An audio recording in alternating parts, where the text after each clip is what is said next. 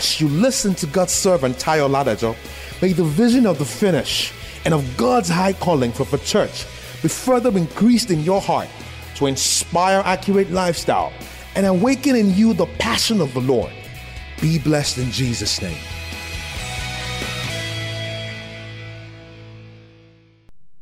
Psalm 105 verse 15. The Bible says, saying, touch not my anointed and do my prophet no harm. Moreover, he called for a famine upon the land, and he brake the old staff of bread. He sent a man before them. Who are his anointed? God's people. We are God's anointed. Amen. And he sent a man ahead of them, Joseph. He was sold for his servant. Now, Joseph was a man of destiny. Is that right?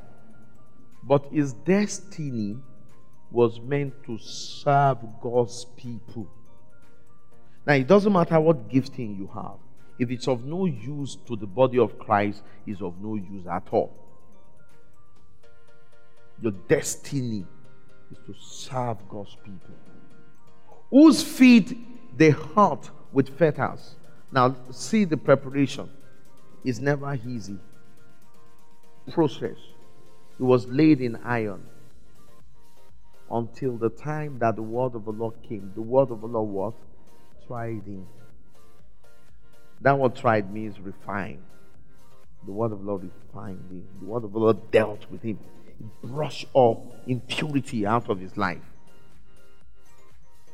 And then the king sent and loosed him, because the timing came. Until when the time when the word of the Lord tried him, and when it was fully tested, the appointed time came. Praise God.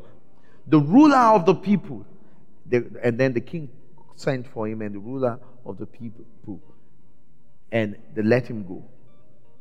The Bible says he was made the Lord over the house and ruler over the substance of Pharaoh, to bind his princes at his pleasure and teach his senators wisdom. See what became of Joseph. Now the question is this: the word of the Lord did what? Tried him. Let's check out this. He got a vision and a revelation. The vision and the revelation was that he saw the moon and the sun bowing down, worshiping him. He saw the stars worshiping him. And you know what he went? What he did? He went to share with his dad. He was excited, was zealous. And God saw that zeal. God loves zeal in us. Is that right? But do you know God wants the zeal and wisdom to go hand in hand? He went to his brother. He said, my brother, I saw another thing. I saw all of you bowing down to me. Glory be to God. Hallelujah. And I spoke in tongues. Hallelujah. Powerful revelation. Now, I don't know how the brothers would have felt. Imagine you were one of his brothers. Don't be in a hurry to blame the brothers. Jealousy came in, you understand.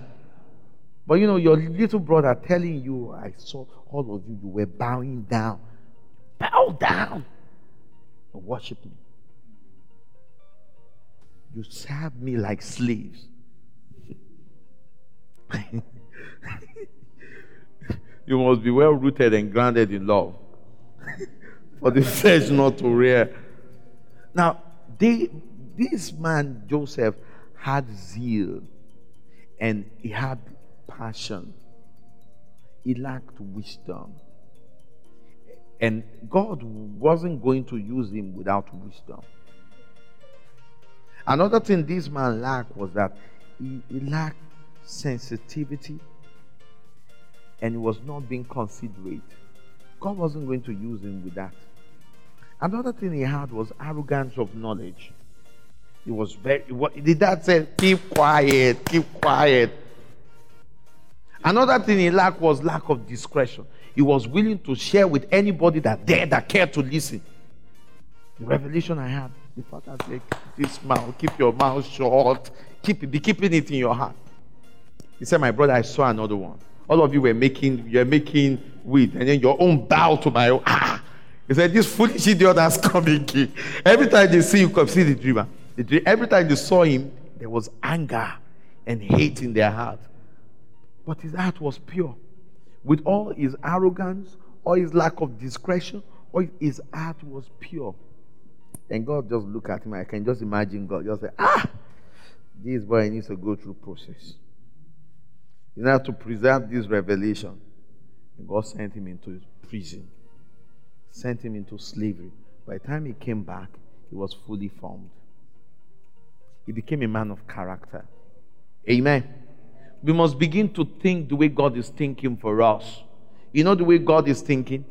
Check out the universe. Check out the galaxy. That tells you who He is. The vastness of our God. That doesn't take away process. It doesn't take away growth. You understand?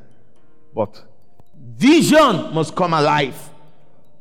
And vision must foster confidence and bravery. If God is showing you something, it's because He has anointed you to take it. If God is showing you cities, showing you nations, He's showing you territory, those territories are meant for you. We must be bold and courageous. God loves the like of Caleb. Caleb said, you know what? That land that God has shown us, we have seen, we can see it, we are well able to take up the land. And people say that, no, we're not able. God doesn't like people who are negative in their thinking. Thank you for listening to this timely word of the Lord.